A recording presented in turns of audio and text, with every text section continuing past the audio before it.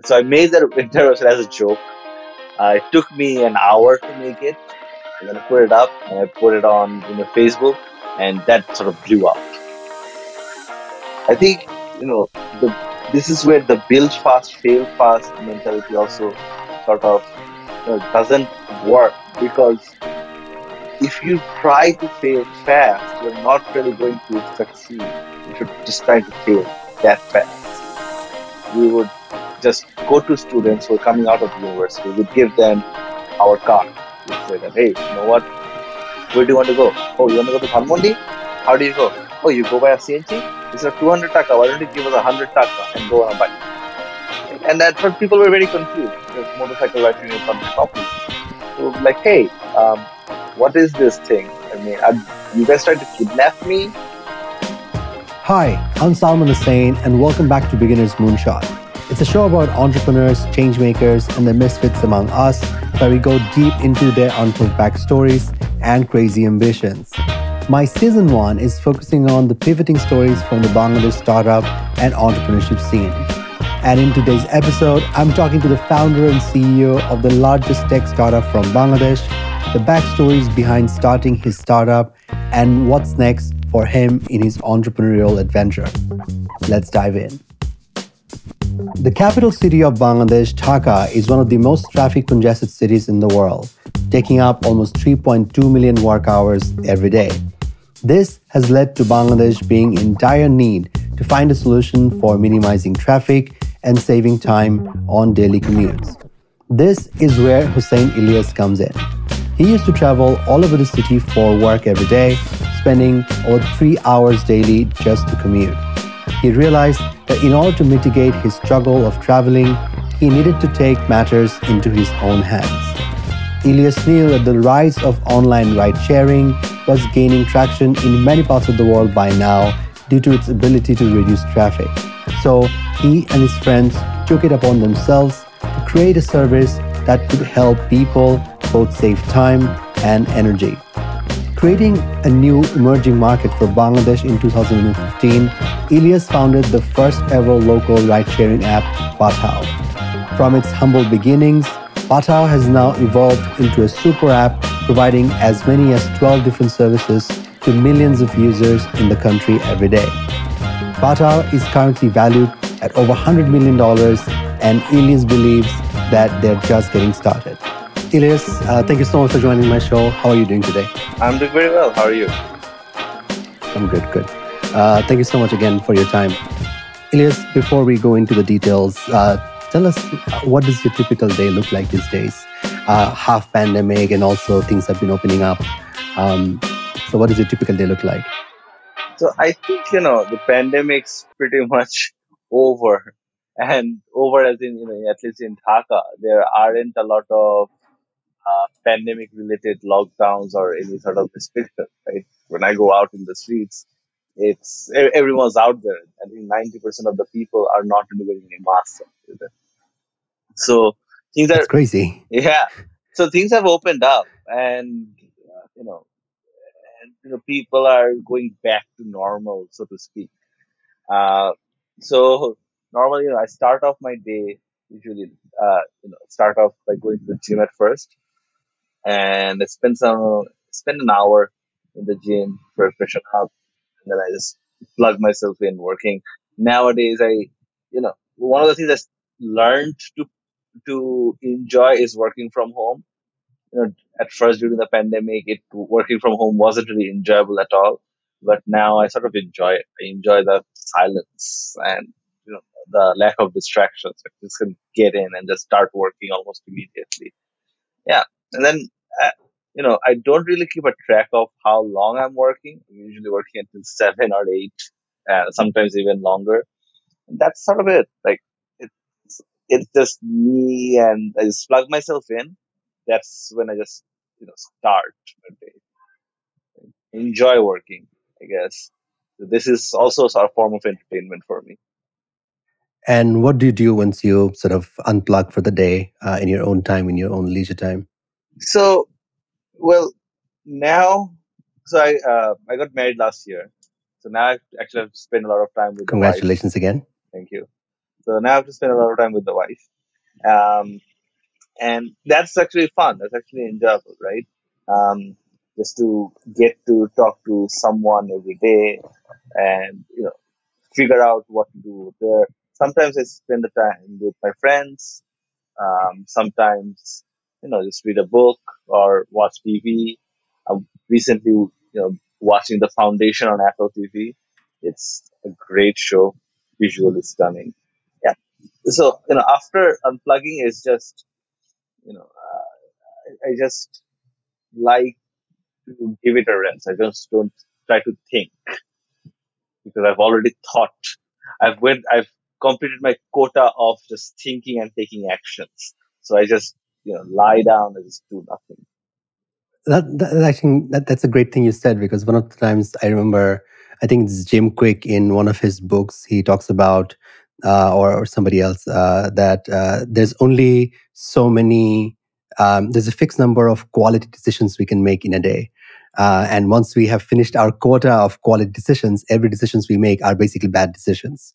So it's probably good to know your limits and know that when not to make any decisions. So I feel that you sort of have this sort of subconscious awareness of when you unplug for the day, you don't necessarily overclock your brain anymore like we often do. Yeah.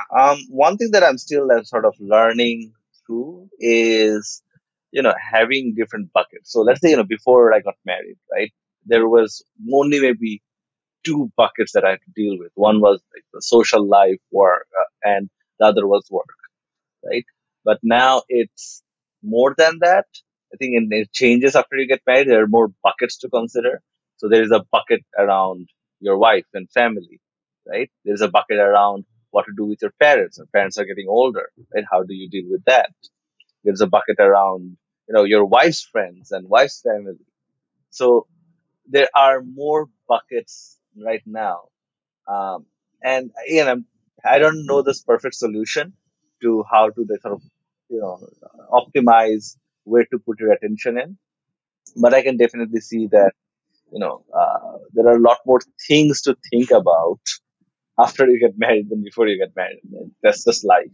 Yes. People will get used to it. Yeah, no, anyone listening to this podcast, I think one thing it's very probably different from the West and the East is that in the East or in the Asian culture, we don't get married to a person, we get married to a family.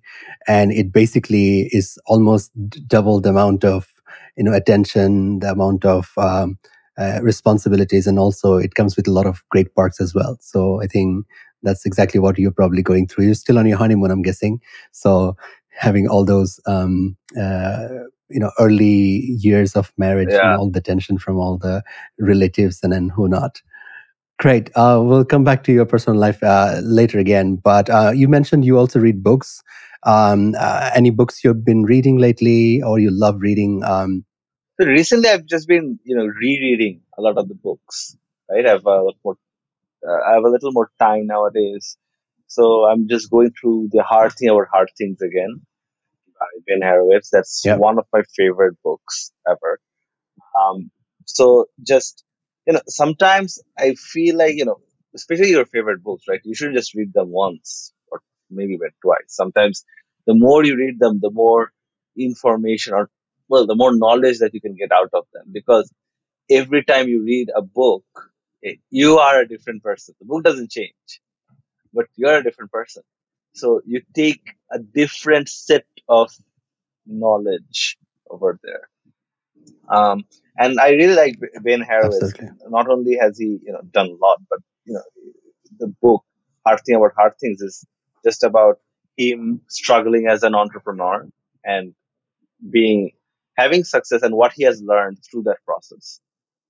So um, I can relate very well to the struggles of that, and even Ben Horowitz, as big as he may be, didn't achieve his success from the get go. It took a lot of hard work. It took a lot of learning. It took a lot of hard decisions to really succeed. And I think that's what being an entrepreneur really is, right? You sometimes have to be detached from emotion to make the best decision, and the best, and sometimes you have to make the best decision when there are no good decisions, and how to navigate that. So just rereading that book is helping me recontextualize a lot of the information, a lot of the things that I picked up in my experience in Batam. I think that's very wonderfully put. I totally agree. And even this year, I reread a couple of books that I read this year as already. This felt like some of those books were so compelling. For example, the book by Adam Grant, Think Again, which is his latest books. And I reread it twice just this year because I just couldn't get enough of it. And I feel that I'll probably will read it again sometime end of this year over a vacation or maybe next year as well. So much powerful. And it gives you a great framework to really look in your life and do things differently, try things differently. So now uh, let's take a step back, and then I want to go all the way back to your childhood.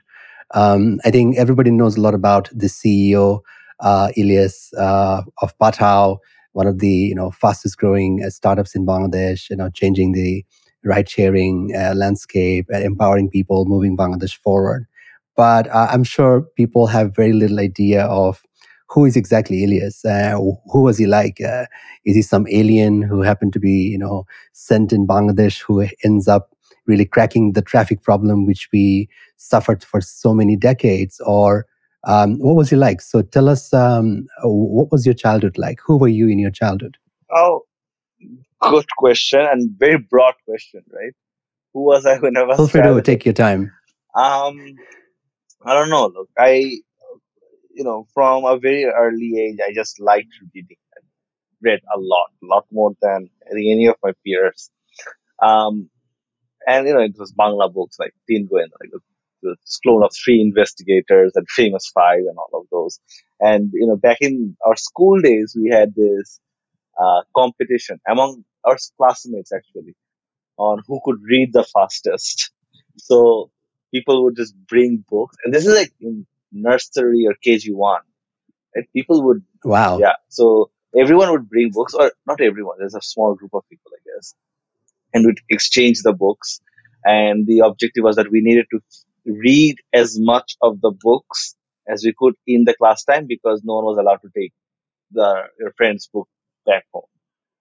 Um, and that's sort of crazy now that I think about it. I don't know why we did all of those things. I guess we just liked reading, right? So, and so very early on, I developed this passion to read, and I would just read everywhere. I would read while I'm eating, and I would read while I'm just throughout my day, and I just loved learning. Soon after, I got really sucked into programming, and back then, this is when I was in grade six, I guess, when I got sucked into programming. And back then, there wasn't any internet. The internet connection wasn't really this good, right? So everyone had dial-up. So which year was it? So I was in grade six, so I would say I was 14 years old, 13 or 14 years old, Okay. right? So I was in And dial-up so connection. just for the context, you were in Dhaka. I was in Dhaka. Yeah. Which school did you go to that time? I went to, at first I started off at Little Jewels, which is in Purana Polton. Then I moved to Sunnydale at grade four, and that was in Dhanmondi. Yeah. Okay. So this time, so 14-year-old, you're still in Sunnydale and you just get your hands on computer programming? So okay. So, first of all, I got my hand on a computer first, right? And it wasn't my computer. It was one of our cousins who, you know, came into Dhaka and staying with us for a year while he was studying in Dhaka, right? So he came from outside of Dhaka, and I got my hands on the computer. And of course, the first few months we just spent, like, trying to figure out how that magic machine works, and playing a lot of Commandos and Need for Speed on it. Um, Oh, yeah, those good old days. yeah, good old days. And then he got an internet connection, and internet connection at that time was extremely expensive, right? You had dial-up internet, and it was 1 taka a minute plus your phone line is busy at that time. So even if you could afford it, which it was hard to, it also, put your phone out of commission. So everyone hated it, and there was no mobile phones, so everyone depended on dial-up internet connections. So that was magic as well. And I really wanted more minutes. I really wanted to spend more time on the internet because, holy, there's a lot of things happening over there, right? Now, the question was, how do I get my hands on, more internet, right? It's a limited resource. So I learned. So back then, I think I saw this movie called Hackers. I think Angelina Jolie played in it. This was a very old movie. And I really wanted to learn hacking at that point. Um, because I figured that maybe if I could hack my ISP, right, maybe I could get more minutes by hacking my ISP. I don't know, like so. And then I went to a few forums, and they said that, hey, if you want to learn hacking, the best thing to do is to learn how to do programming first. So again, this was a time when there was no, Stack Overflow, and again, you couldn't spend a lot of time on the internet. So I bought a very thick Bangla book, which is called like Learn Visual Basic 6 or something like that, right? Yeah. And took that in, and then I just From Nilket? from Baitul Mokaram. Baitul Mokaram. Yeah, from Baitul Mokaram. So yeah, and I tried to teach myself programming. And one of the first softwares I made was a software to, help me do my homework. So at that time, I think we were learning quadratic equations, and the teacher gave us a lot of homework, right? Find out that there's 100 of ax squared plus bx plus c equals to 0. Solve this. So I just created a software in Visual Basic that would help me like solve it step by step. And that took time, but it worked. And the thing is that, I was very proud of it, that I could make a software that would help me solve my homework. The thing is that, once I started to solve it with that software, by that time, I figured out how to solve quadratic equations, right? I learned how to solve quadratic equations. Yeah. So, that's how I got into all of this. Couple years later, I got into I got into university, and while I was in university, I was playing around with trying to make my own website with, I think there was a software called, I forgot the name of the software, but it was a website maker. So I started off with that, and then I started learning HTML and CSS. Um, Pretty soon, I was able to get a job as an intern for a company in Bonani while I was, still studying. And I really, at that time, I really honed my skills on HTML, CSS, and back then you could also make um, Facebook apps, let's say, right? And Yep. Facebook pages. In the Facebook pages, you could make apps, right? So it was a lot more Yep. customizable back then, and was playing around with that. Um, so yeah, picked up a lot of useful skills. Um, then I switched my job, and then I looked into, so while I was doing the job, the company was making us make website themes from us, right? So we got really good at making web themes. And so it was me and a friend of mine. We decided that, hey, why are we working for this company making web themes when we could make web themes ourselves, right? So we started to do that. So we quit, um, and we started to make themes, and then we put them up on Theme Forest. Thankfully, the first thing that we put up was actually a pretty huge success, right? It sold thousands of copies actually, right? And then we got really that, and that was our first real step into entrepreneurship. So this time you already left that company and built your own theme making sort of company already, and was it like still Yeah, doing it as a side hustle? that at that time I left the company. Okay, and And how so you said a couple of thousand sales. What was the price for that theme? Was it on Theme Forest? It was on Theme Forest. So I actually checked Yeah. two, 3 days ago, and I was selling at $17 a pop. Yeah. And over, and we made a few more themes, and over the next 2 years, I think we generated around uh, almost $100,000 in revenue. But then again, like Theme Forest takes a large chunk of it upfront. Yeah. But we didn't mind because we made a lot of money, and we were still students at that time. We're still in university. I think this was my third or fourth year. So Okay. that was like a very interesting and great experience. That hey, Yeah. we as university students are making so much money. Yeah. So I was very happy to pay my university tuition with that.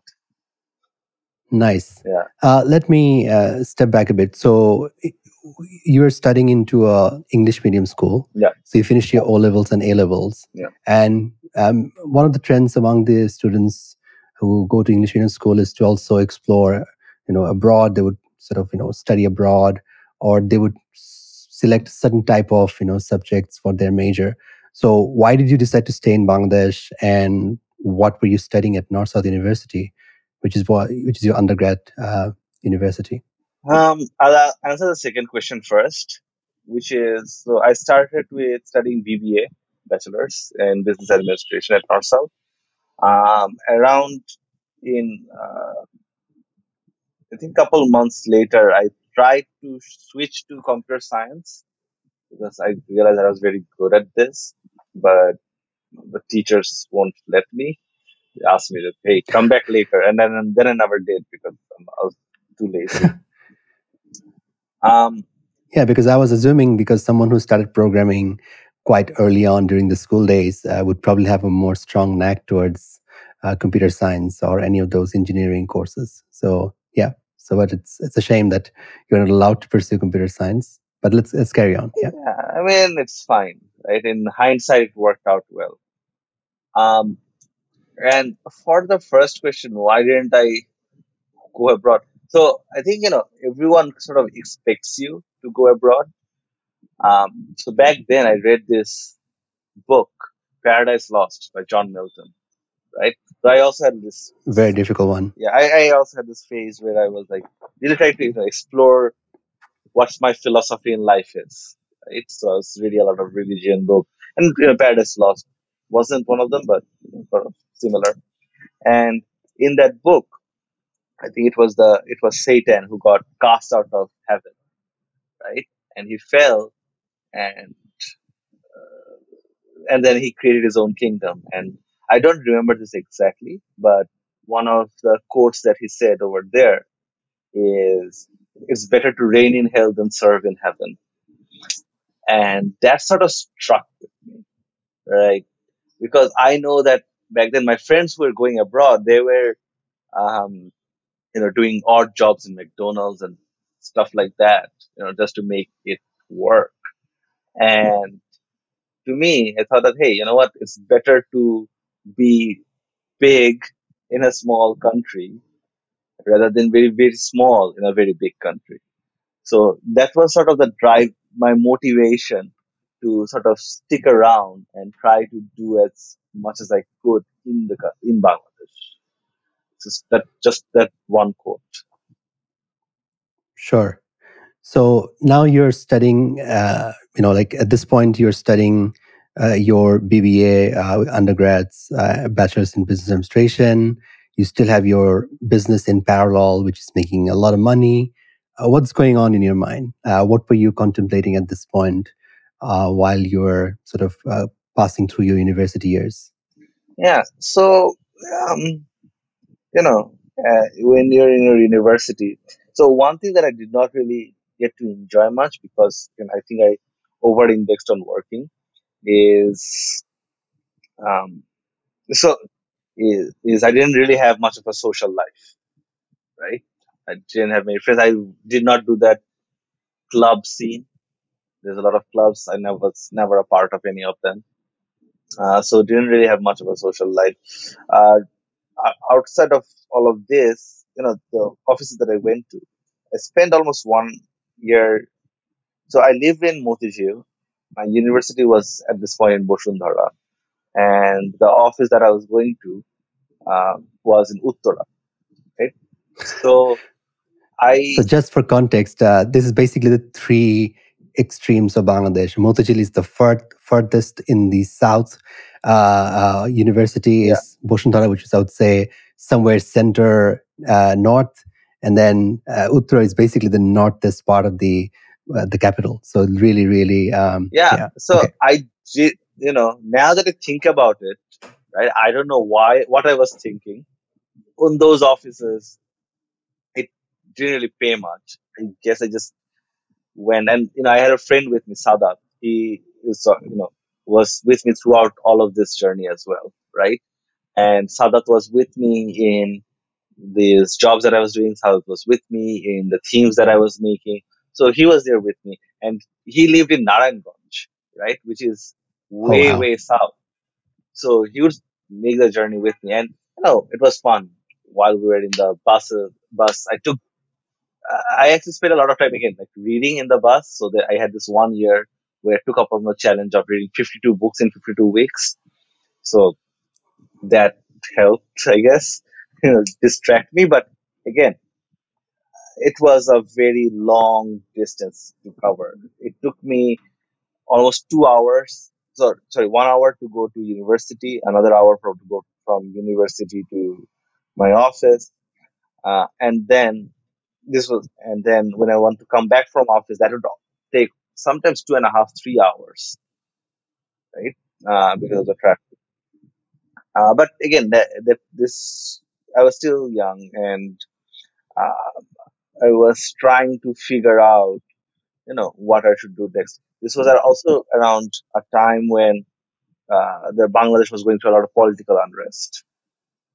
So I remember uh, sometimes going to university was very difficult because a lot of buses were being burned, right? And there was one day I had to walk half, almost half the way to the university. Anyway, so it was tough, but um, this this weird political situation. I think you'll remember the opposition party would always call for a general strike, a hartal, every Sunday, and they would say that the hartal is until Wednesday. And on Wednesday, they would sometimes announce a strike on Thursday. Sometimes they would not announce a strike on Thursday, right? So I don't know what strategy they're following. I think they just wanted to confuse everyone. Uh, but what this led to was in Facebook every other week, everyone was asking, "Hey, is tomorrow Hartal? Is tomorrow Hartal?" And there was, and obviously you could find this information in a newspaper website, but people wouldn't go to a newspaper website. People would just ask them Facebook. So I just created one website for it. We just said it was called istomorrowhortal.com, and all it did was it had a very big yes or a no written on it. That's it, right? So I made that entire website as a joke. It took me an hour to make it, and then I put it up and I put it on Facebook, and that sort of blew up, right? Everyone started coming into that website. I got like hundreds of thousands of hits, and I get called from radio stations and newspaper about this website. This groundbreaking website that I created. It wasn't really groundbreaking. It just said yes or a no. But I think people loved the sarcasm of all of it. People got a lot of fun out of it. Yeah. So that was like our first, you know, when I first saw some little bit of fame, right? Um, so that was fun, and but that sort of opened up a lot of doors because I started getting a lot of inbound calls. Hey, you know what? You seem to have your head in the right place.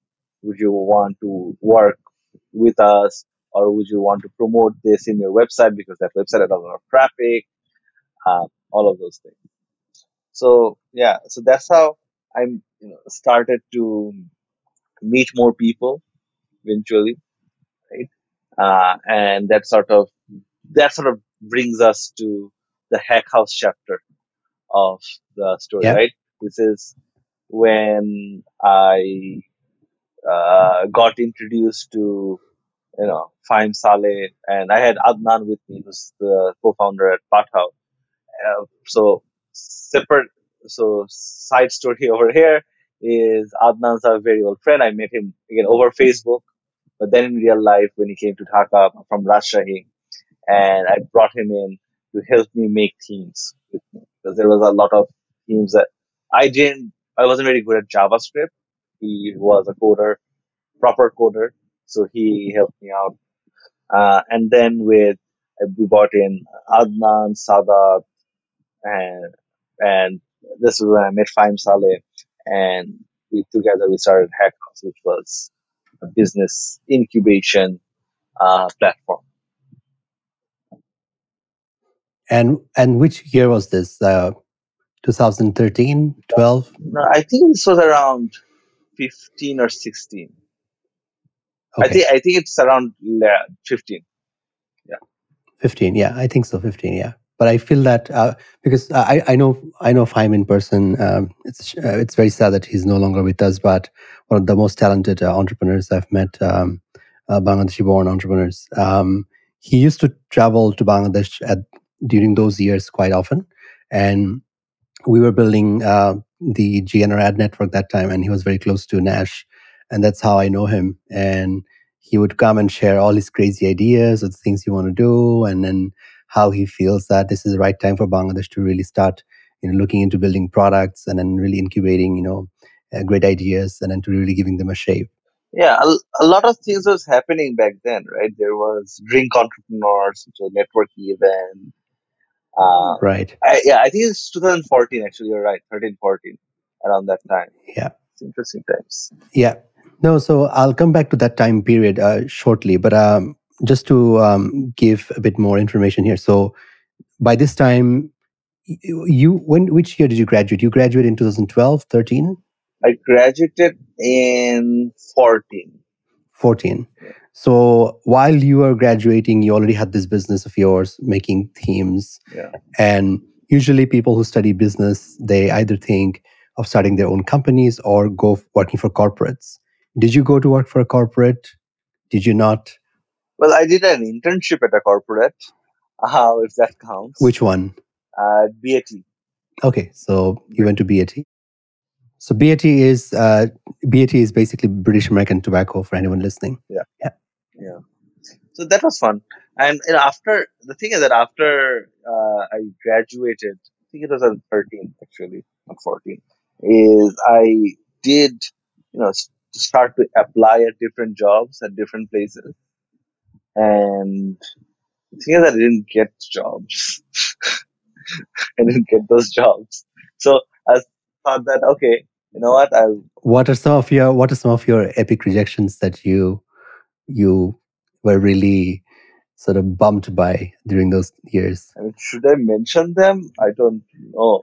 But they're big MNCs. They're large MNCs. Eh, Sure. like There's not there's a handful of them in Bangladesh. So I'm sure people will be looking through their HR record to see, okay, so we didn't basically hire the CEO of Pathao. So I don't mind. I don't mind. So, but yeah, but why do you think it didn't work out? And what was going through your mind at that time? So, in one end, you have your business that was making some money, but you also wanted to seek corporate jobs. Why did you want to get into corporate? What made you want to go to the I corporate? I think it's just how I was primed to. I was trained to. Right? Like there is this expectation that you're supposed to go into one of these corporate jobs. Right?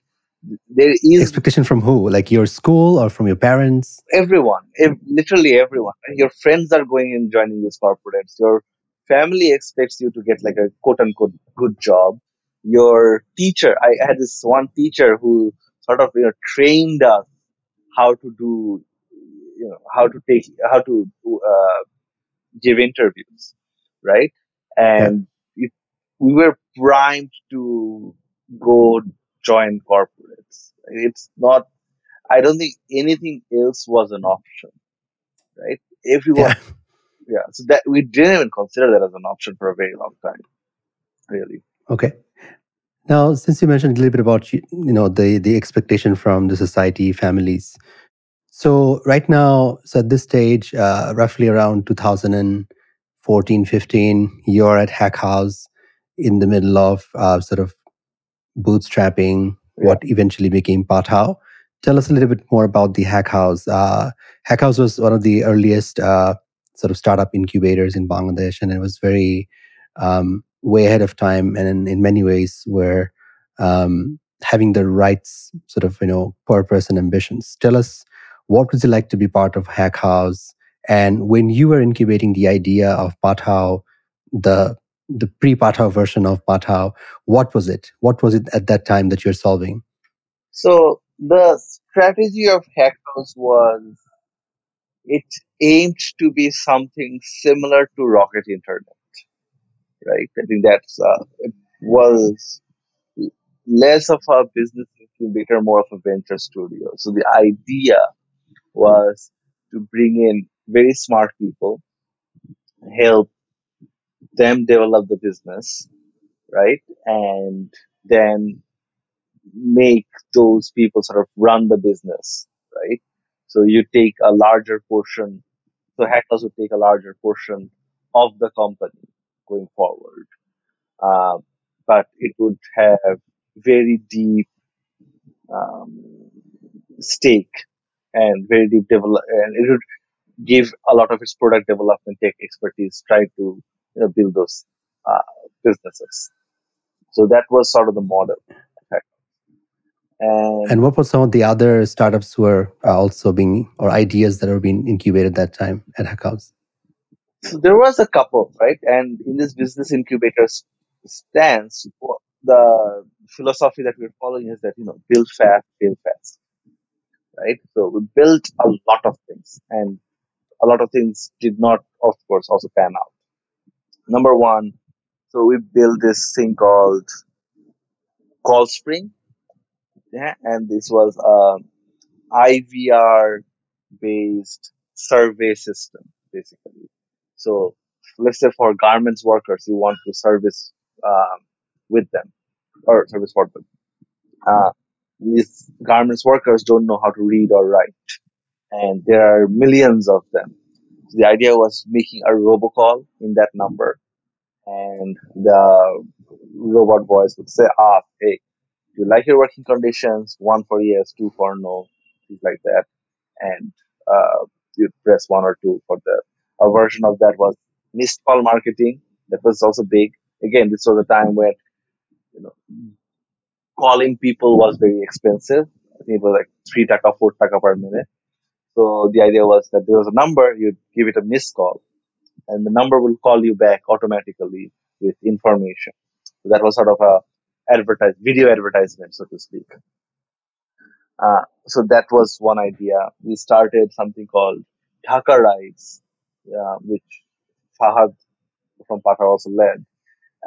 It was a carpooling service, similar to a carpooling service where we had our own cars. So we rented a microbus and we started providing the service around Bosundhara, Komlapur, Motihil area. That is circuit, right, for people who are going to university or to work. So we started that.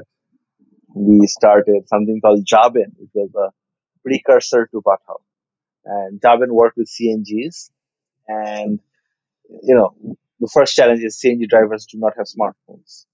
So we took the call spring tech, right? And we sort of changed it up a little bit and we put it in Jabin. So the idea was that, and we gave each CNG puller key ring with a few phone numbers. So let's say if you're in Borani, call this number. If you're in Dhanmondi, call this number. If you're in Uttara, call this number. And it was a missed call. So whenever a driver would give a missed call to that number, the system would log that particular driver in that area. And then there was a website where you could go to and you could find all the drivers in an area. And then The user would just call out the driver directly. So that's uh, offline. That's a web. That's a text-based Pathao right now. So we started that. Right. Yeah, it's a couple of different projects like this, right? And even Pathao at first, it didn't really start off as ride sharing. Pathao means send. We try to send things, right? So we started our service as an on-demand delivery, right? And the idea was that if you need something to be sent from point A to point B immediately, there's a lot of traffic out there, you'd use Pathao. And we built a very simple app. We had a phone number and everything. Um, that's how Pathao also started. Again, most of this did not last for more than 3 or 4 months, and I think the this is where the build fast, fail fast mentality also sort of doesn't work, because if you try to fail fast, you're not really going to succeed if you're just trying to fail that fast, right? I think the reason that Patha worked is because we spent a lot more time on Patha. We were just trying to make Patha work, versus in all the other ventures, we're just building them, we're just getting it out to the market. We got some responses, some good, some bad, and then we're like, oh, okay, this is not going to work, and move on to the next one. When in a real business, when in a real startup, I guess you have a hypothesis, and then you test it, and then you change the hypothesis. You don't immediately move away from that and change your hypothesis altogether. You sort of modify it and try to see how that would work. You have an iterative process on building a business rather than just starting, stopping, starting, stopping. That doesn't work, we think. Right. No, I think that's pretty much is the innovation cycle where you spend your time in the exploration first, and then once you're ready, you build the MVP. But most people try like first iteration of MVP, they don't get their expected traction, and they often decide to just sort of close and stop doing what they're doing. And I think that's exactly where they are mistaken, because they don't do multiple iterations to see if they get the product market fit. And I think it all comes down to the product market fit for all of these companies and startups and businesses. So I also remember a very brief interaction during this early days when we used to organize Google Business Group's tech events every month. And I remember it was one of those events that we did probably at Basis Auditorium, where also Wasim Bhai, the CEO of Charter, was also speaking. And you were also probably one of the attendees of the event, where, if I remember correctly, you once mentioned you probably had a chat with someone, maybe Wasim Bhai, where you first got to know about this company called Gojek, this Indonesian ride-sharing giant. Tell us about that conversation, and was this the conversation that sort of was eventually that led to you further pivoting towards the Patha that we have today, or was it something else? So funnily enough, the first person to mention Gojek to me was Wasim Bhai, right? And she did it, and then I looked it up, right? And I thought what they were doing was very interesting. Um, so the but we didn't really start on that journey until I think almost a year later. So in so coming back to starting Pathao and doing on-demand deliveries, we tried that for almost 3 months. And we didn't get too much of a response from it. The response that we get, we're targeting basically consumers, right? We're trying to see if consumers would want to send anything from point A to point B very, very quickly. Turns out that consumers don't really have that much of a need for it. You don't always need to send something somewhere every day, right? Uh, but businesses do, right? And this was a time when e-commerce business, e-commerce business in Bangladesh was just starting up, right? The Razas of the world was just starting to expand, and there wasn't a reliable logistics provider. So we got some contacts, and some e-commerce business reached out. They said, asked, "Hey, you know what? We really want to take your service, but A, the price has to be lower, and B, sorry, the price has to be lower, and we'll send you a lot of goods to send every day, and B, You don't need to send them immediately. You can take your time. You can take 1 or 2 days. That's fine, right? And thought that, okay, that may work. So we basically changed our entire business model from a peer-to-peer delivery to a hub and spoke model, where our pickup agents will pick up the items at first, bring them to in our office at that time, and then from here do the deliveries on the next day. And once we made that change, that when we reduced our price point, immediately like, we started getting more clients, right? We changed our price point and we changed our target customers. It was no longer consumers; it was businesses. So that really started the traction cycle, right? Getting us more deliveries with more customers, meant we're just generating more money, and then it started to look like, hey, this is going to work. Right? So that was what happened. Um, of course, that was like a fun and interesting time because okay, this is the first time you know people were people. One of the projects that we started is actually working, but at the same time, again, like we didn't really have a lot of resources, so I had to do a lot of everything. I had to be the first person to come to office before even the pickup agents could come, before the delivery agents could leave with the items for delivery. And after they left, I had to call up other merchants, try to get more merchants, or try to do customer service, or try to do accounts. And then I also had to be the last person to leave because the pickup agents would come and they would have to give their products to us, and those would need to be sorted overnight. So most of that was done by me, and I think I had one colleague with me to support me.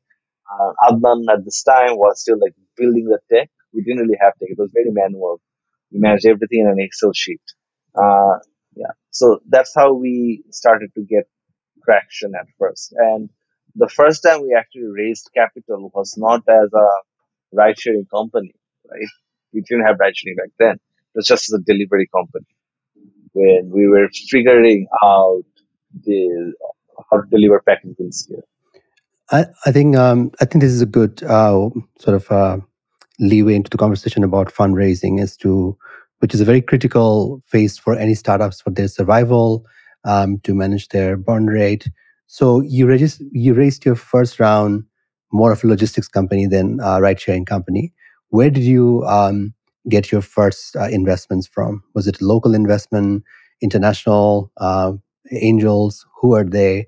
Why did they decide to invest in this company that was still managing out of Excel spreadsheet and this one, two guys trying to do everything? So I think a large part of it was helped by uh, Fahim's friend Rahat at that point, right? Rahat Ahmed, who I'll come back to him very quickly. So Fahim at this time, he left Bangladesh. He was back in New York, uh, trying to figure out his stuff over there. And we were in Bangladesh trying to build this, right? So I think Fahim mentioned it to Rahat that hey, this is a business that he has, and they're looking to raise funds. And then Rahat was the one who used to work with this person David, who was a very early investor in Gojek. So Rahat then introduced us to David, and David is someone who was quite regular coming to Bangladesh regularly. He's a big investor in public markets over here, and I think, and he made a trip. He came to our office. Our office was literally in a garage at that point. We moved out of the swanky hack house office, and we're trying to do everything. Pata was a separate entity at this point, and we're trying to do everything by ourselves. And David came in, and he saw what we were building, right? And we had a very deep conversation about where we think the business will go. So after the conversation, he decided to invest, and he was also joined by two other people. So it was Tanvir Ali and Siamak Kamali, and they're also big in Bangladesh right now. So we got some local investors. Tanvir Ali was a local investor over here, and David was a foreign investor. They came in.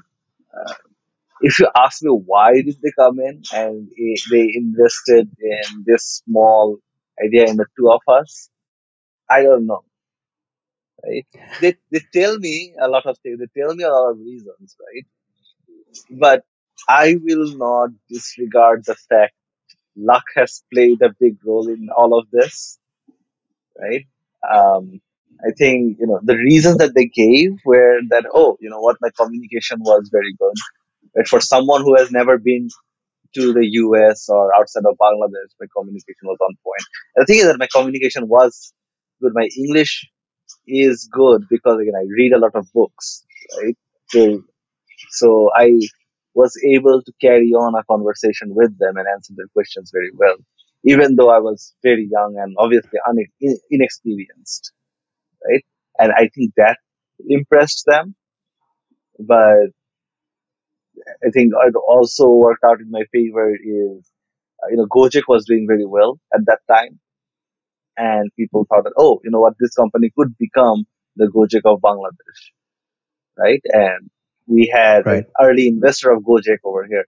I think a lot of investors are really like pattern matching beings. So they probably Correct. matched, oh, there's a similar company in Indonesia. Maybe this company could be something like that, right? It's working in a similar sector, right? Um, so I think all of those sort of work, right? It wasn't one thing; it was a lot of things, and a large part of luck, right? The fact that we got connected to someone who was an early investor in Gojek was luck, right? Uh, it was like 2 degrees removed from where I am. I've never been to the US. I've never met Rahat or David at that point. The fact that they came to Dhaka for an unrelated business was also luck, right? They wouldn't invest if they didn't really see us in action. So yeah, all of those things I think work in favor.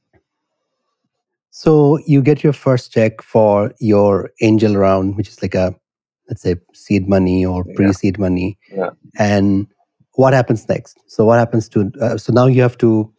You're now focusing on building the product. At what point you decided to pivot from being only a logistics company into building a ride sharing? So at this point, we had the money. It was I'll not go into the challenges of trying to bring money to Bangladesh. That's like another a hellhole. There's no really clear description on how to bring in foreign investment, like the mechanics of bringing that over here, right? But we managed to do that. Because you're still registered as a local entity in Bangladesh. You didn't have any Singapore entity back then. That's why it was difficult for you. Yeah. Yeah, yeah. So the mechanics of that took us several months to figure out the legal mechanics of it.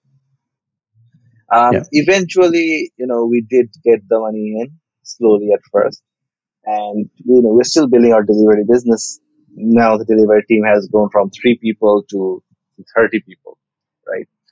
One of the things that we recognized is these deliveries happen at a very set amount of time, right? It's usually happens between 12 to 5 p.m.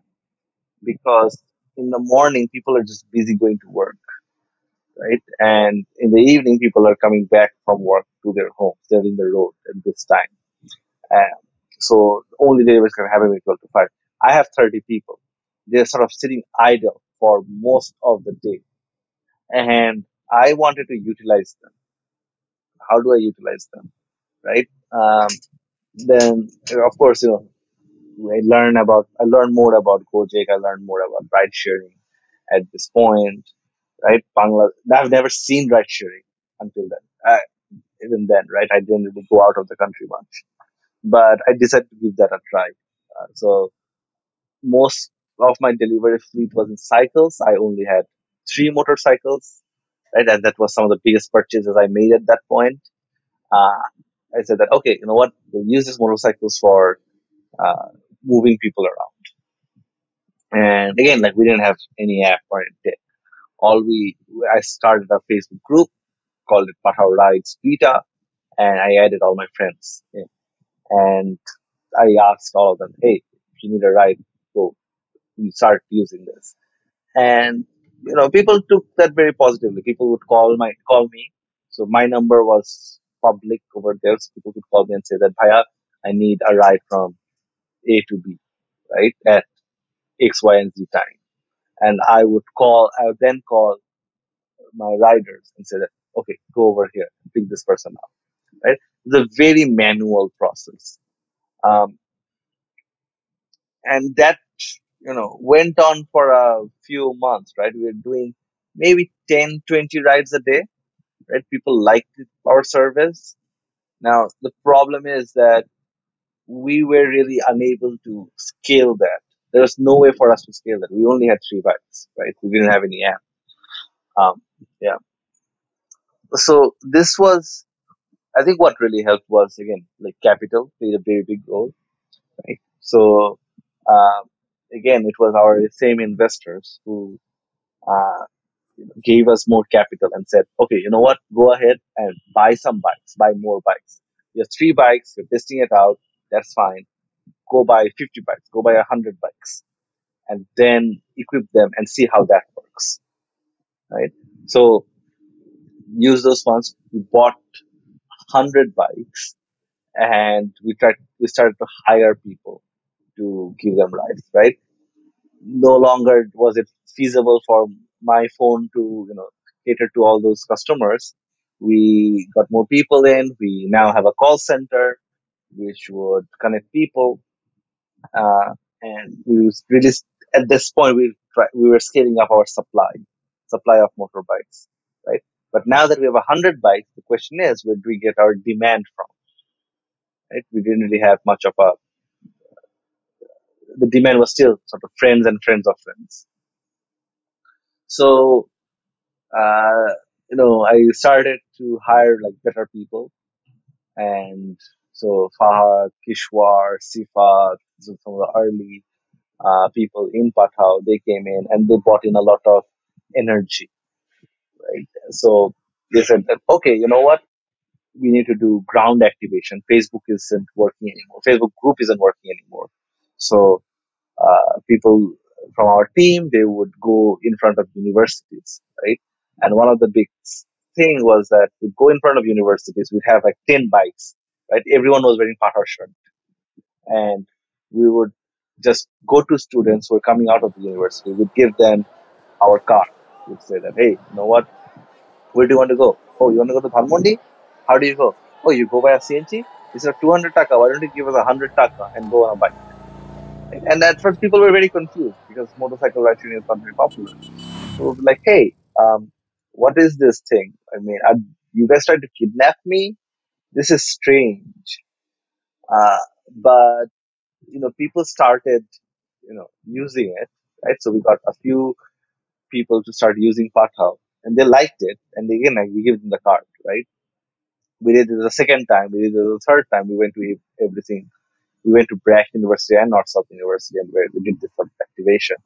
By the third or the fourth day, people started calling us, right? The students, they started calling us. They said, Bhaiya, my class is over at this time. Can you pick me up? Like, okay, this is working now, right? So that's how we got, our product to really like start working.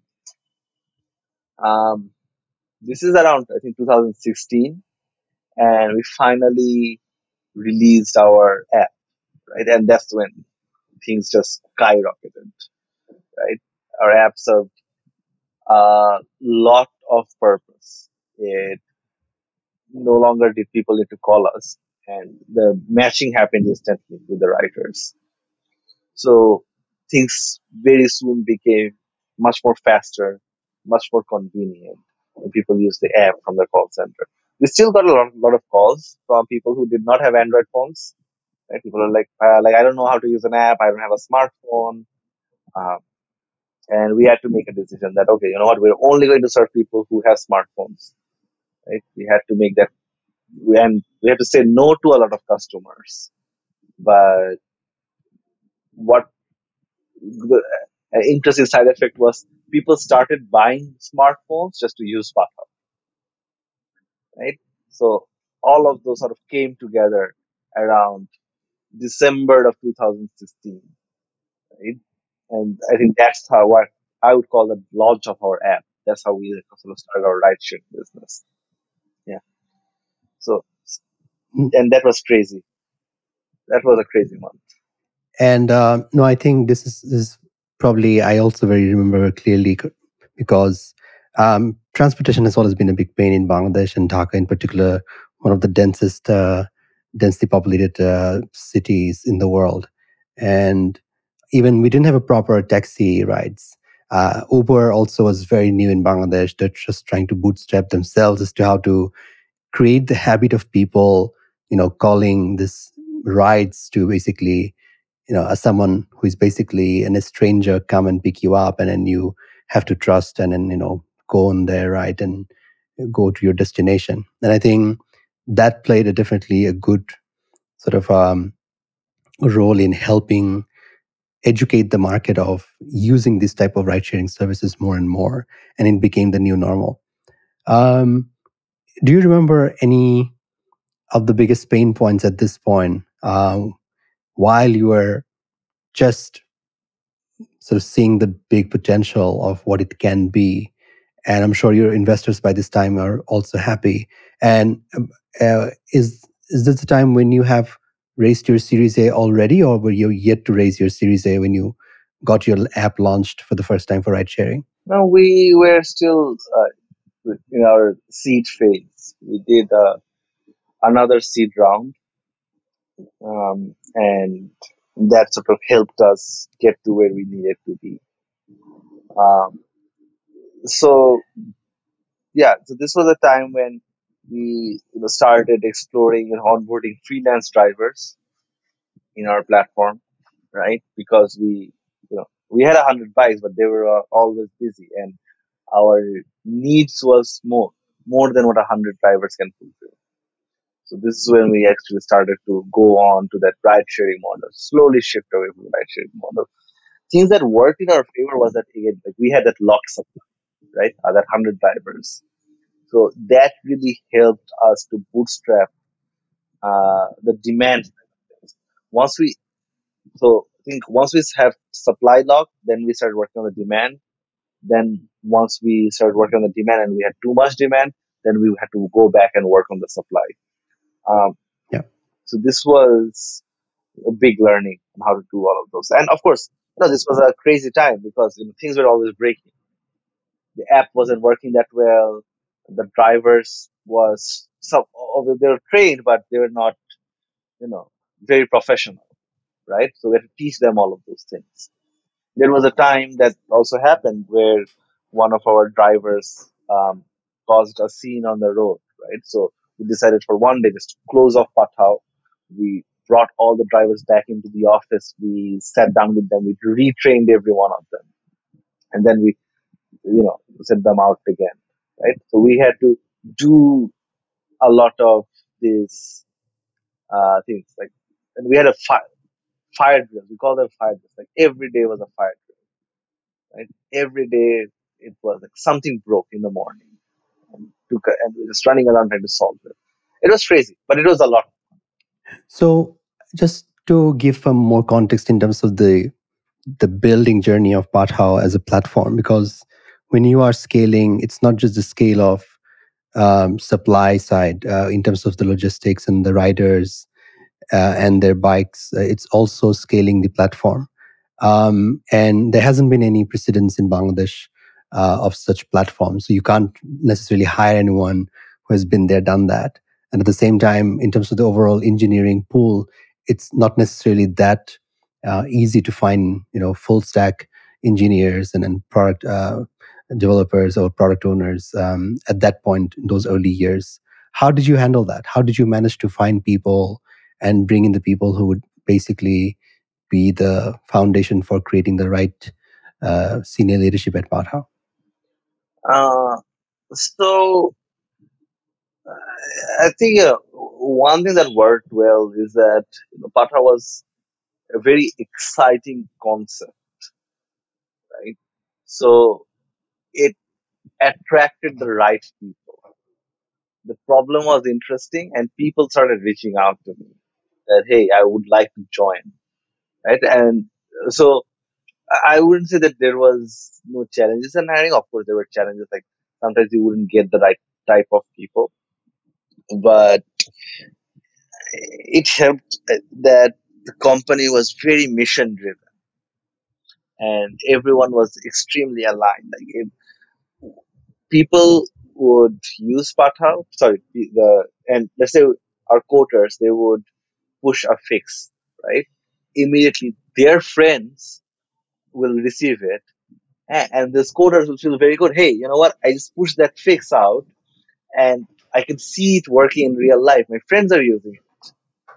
Versus what happens in most companies, well, is that you do something and you push it out, but you wouldn't really see it work, right? If you're an outsourcing company, you don't see it work in real life.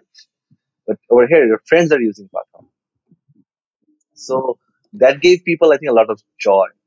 And while the Uber also had their sort of ride sharing with the bikes already launched at this point, how did you find competing with the global giant who has been there, done that in so many other markets, who had much more advanced, platform and technology stack against this company in Bangladesh, which is just bootstrapping it purely with a bunch of people who haven't quite necessarily worked in any of these companies before yet? Yeah. So for a very long time, Uber was in the four-wheeler category and we were in the two-wheeler category, right? So we did not really compete per se. Um, the price point of Uber was three times, four times higher than a Pathao. So it attracted a different sort of customer set than us, right? So we didn't really compete. Um, I remember that we got wind of Uber launching motorcycles, and sometime I think it was September or October, and we were like, okay, you know what? We're going to launch cars before they launch bikes. So we very quickly we just worked overnight, and we launched cars in 7 days, right? Just to go first, and then we did that. And from there on out, there was a lot of competition, but again, like the market was growing. I think Uber was growing, but we were also growing because we were both. The market was still, you know, getting used to ride Being share. created. Market was being Yeah. created, so it wasn't so much of a competition. We're not trying to get eat each other market share. Market was big enough at that point, right? So they were doing a lot of promotions, and we were doing a lot of promotions. So having competition that's actually helped. It also helped that sometimes taking the spotlight away from us from a regulatory standpoint, right? Regulators would go after the foreign company, not the local company. And sometimes when the regulators would attract, target the local company, uh, there were people, the journalists, who were speaking in our favor, right? Because the journalists would say that, hey, do you guys not want digital Bangladesh? I thought you guys wanted digital Bangladesh. This is what digital Bangladesh looks like. And that also helped us on the regulations front, right? Having both a local and a foreign company. So I wouldn't say that having competition is a bad thing. It's a good thing to create that market, create that awareness. Again, if we're the only ones, maybe, we wouldn't be as um, aggressive on trying to acquire customers, trying to build brands, trying to figure out regulations, all of those things, right? So having competition definitely helped rather than hurt us in the early days. Right. Now, as the market started expanding and you started also growing your business, you definitely needed more funding. So, how did you raise your future rounds? Assume the last valuation was roughly over $100 million already for Patao. where exactly do you guys stand today as of now in terms of your funding and your valuation? So our Series A, in which it was led by Gojek. So went to Indonesia. I pitched the company directly to Nadim, who was the CEO at that point, and you Right. know, it was one of their first investments outside of Indonesia, right, to Bangladesh. Um, and getting Gojek in the cap table helped. Getting that money helped us to hire more people and sort of grow the business.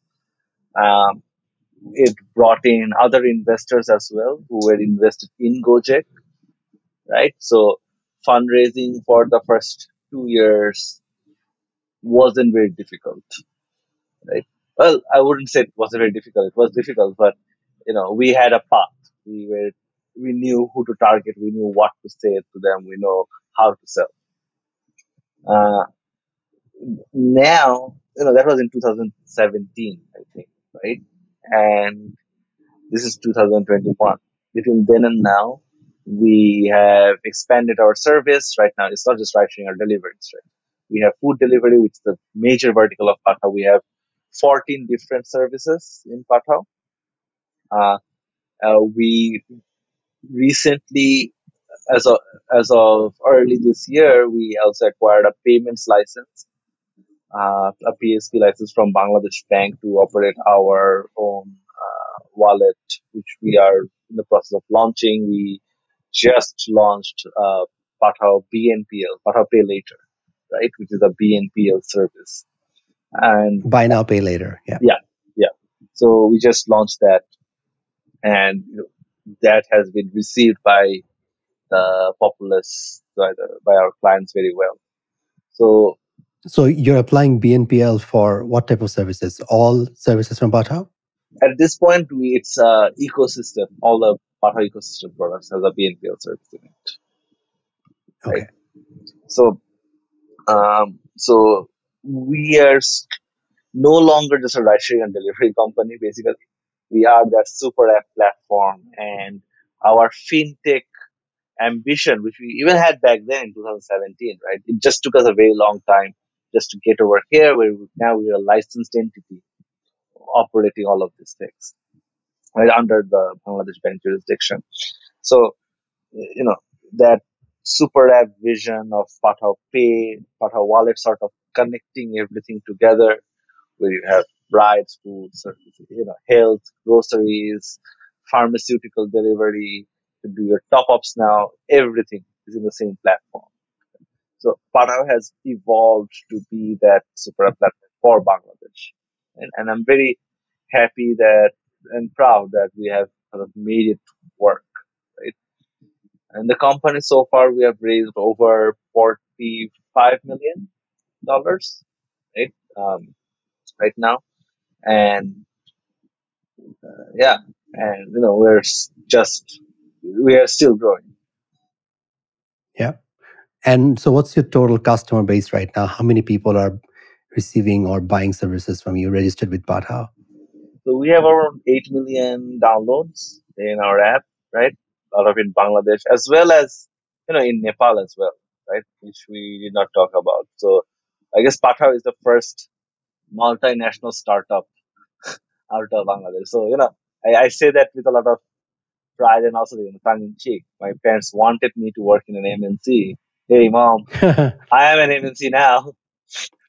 So, our app's very popular in Nepal, right? And uh, where there isn't any Uber, there isn't much of a competition. So we're pretty big over there. We just launched food over there as well. So we do, a couple 100,000 transactions every day, paid transactions every day at this point. So yeah, that's where we are. Great. And I think we have seen this quite similarly in the developed part of Asia and in the West as well. Mostly in the Asia actually than in the West in terms of ride-sharing companies turning into a super app. Here in Thailand, we use Gojek, so we use Grab, which is a super app, and then Gojek in Indonesia. Now, why do you think these apps are pivoting to becoming a super app, what is it? Is it the users asking for it, or is this the right business transition in order for reaching that scale and into making sense of the investments made by the investors? Hmm. I think, it all stems from the fact that ride sharing isn't really um, that profitable of a business, right? If you look at this from a standalone basis, even if you look at Uber and Lyft in the West, right, they struggle to really turn a profit even after decades since they have launched. So it's ride sharing is a very important use case, right? It is something that everyone needs every day. So people open up the app every day. But the idea of a super app is that okay, you're having these people open up the app and people are taking that service, but how do you monetize all of this attention that you have? So that's when the super app sort of story comes in. That it's not just about ride sharing. Ride sharing is sort of a loss leader over here, right? Although in Pathao, we are actually more than breaking. We actually make money on our ride sharing product, but it's not very profitable compared to, let's say, a food delivery business, right? Compared to BNPL, it's not as profitable as it could be. So the idea is being that loss leader, trying to get people to use your app and then cross promoting them into other more profitable ventures. And that's sort of the strategy that all the super apps sort of focus on. So ride sharing is an important pillar to make the super app work. I don't think any super app works anywhere without ride sharing. But then, what do you do with all of those users, right? Maybe some of them are going to do food delivery. Maybe some of them are just going to top up their phone. Maybe some of them are going to play games and see some ads, right? All of those are high margin play, and all of those take less cost sort of to get get delivery, right? Um, Fintech is an important angle for super apps as well because again, like there's a lot of transactions that is happening. If you look at, let's say, other payment apps or payment services in Bangladesh, right? Where are they used mostly? And you'll find that they're mostly used in remittance, right? People are using uh, Bkash or Nogo to send money from point A to point B, right? They're not really using it for payments, right? Not so, but since super apps have this huge use case list, right, where people are using them for those transactions every day, suddenly you could put a wallet in and you could drive a lot of volume to the wallet automatically, right? And that just doubles your GMV almost instantly. So, Correct. those are very, very important metrics. So yeah, I think ride sharing is extremely important. Like you cannot build a super app without ride sharing, but if you do only ride sharing, then you're not going to be a profitable business. Absolutely. No, I think we're seeing the same pattern here in Southeast Asia as well. I decided to step down for a lot of reasons, but mostly for two. One is that uh, I want to be considered a serial entrepreneur, right? And I can't be a serial entrepreneur if I'm stuck in that same this problem and same business, right? As I told you through my journey, right? There was a lot of different startups projects that I tried before I sort of settled on Pathao and made it big. Uh, Beside Pathao, I also advise a lot of startups. A lot of startups come for me for advice, and you know, I feel like at this point I give them a lot of advice, but I also know that there are certain things that I can do better than anyone else because of the experience that I've had. So I want to take all these experiences, 6 years of struggle with me, and and start something new which solves a completely different problem set, right?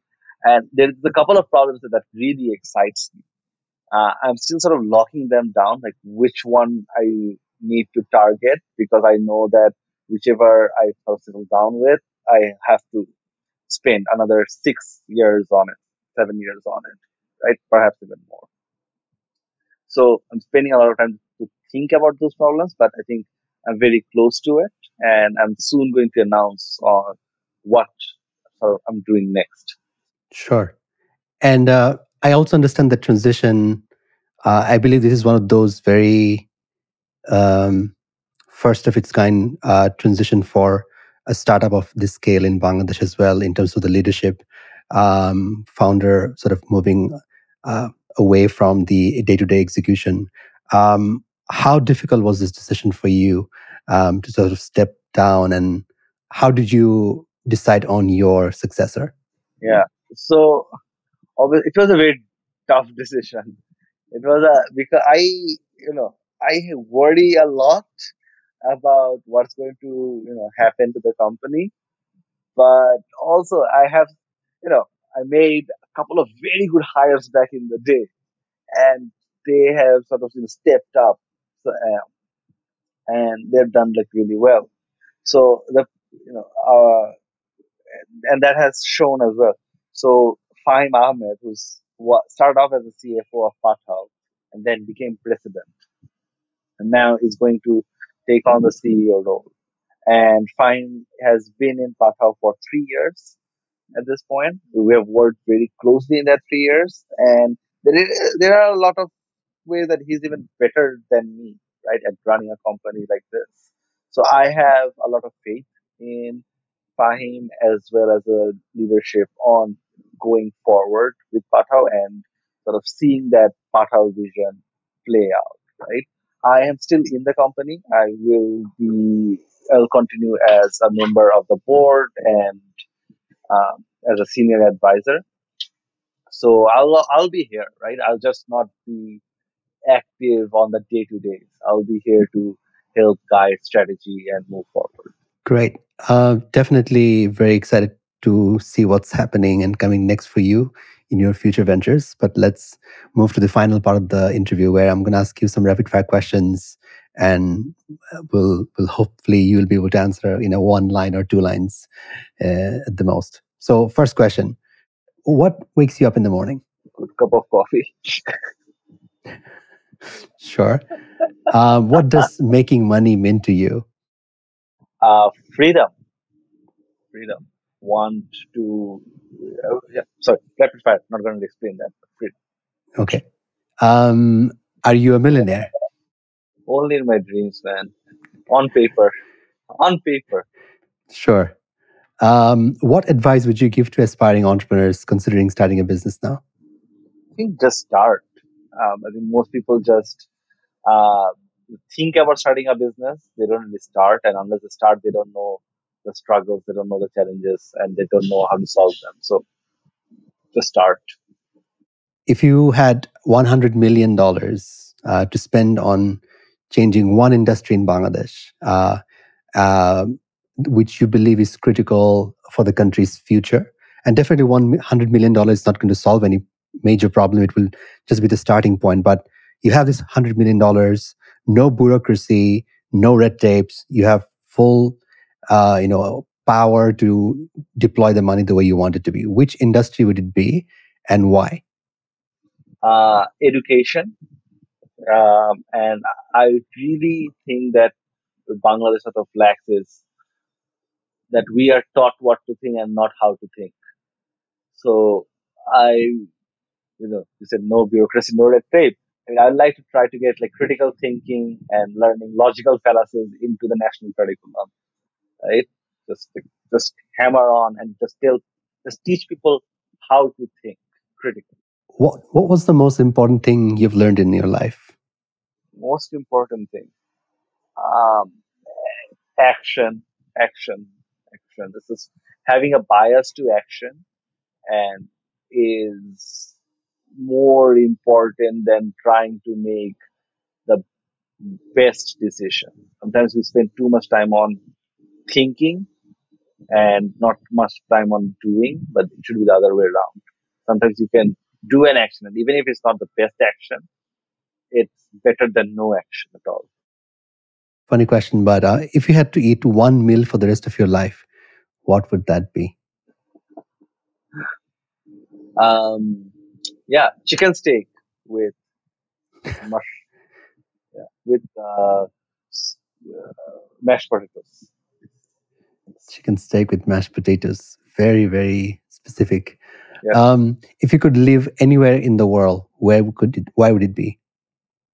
where would it be? I don't know if I want to live in one place. I'd like to spend some time in New York. Actually, I really like that place. It's very nice. So probably over there. In your opinion, and also from your background working at Patao, what is the most important personality trait or sort of strength that someone would need to work in a fast-paced industry or in a high-growth company? So having a growth mindset definitely helps. Like just someone has to come in and has to learn every day and has to do things every day differently, right? If you like Pata as a company has evolved over the last 6 years and it will continue to evolve. So you cannot be complacent on where you are, right? You have to come in and expect you to grow and change. Now, mentors are very important in life, and in for many people, mentors, regardless of who they are, have a big impact. Uh, um, who has been your most important professional mentor or mentors? So good question. So this is one of the things that I regret the most is that I don't think I've actually had a professional mentor per se.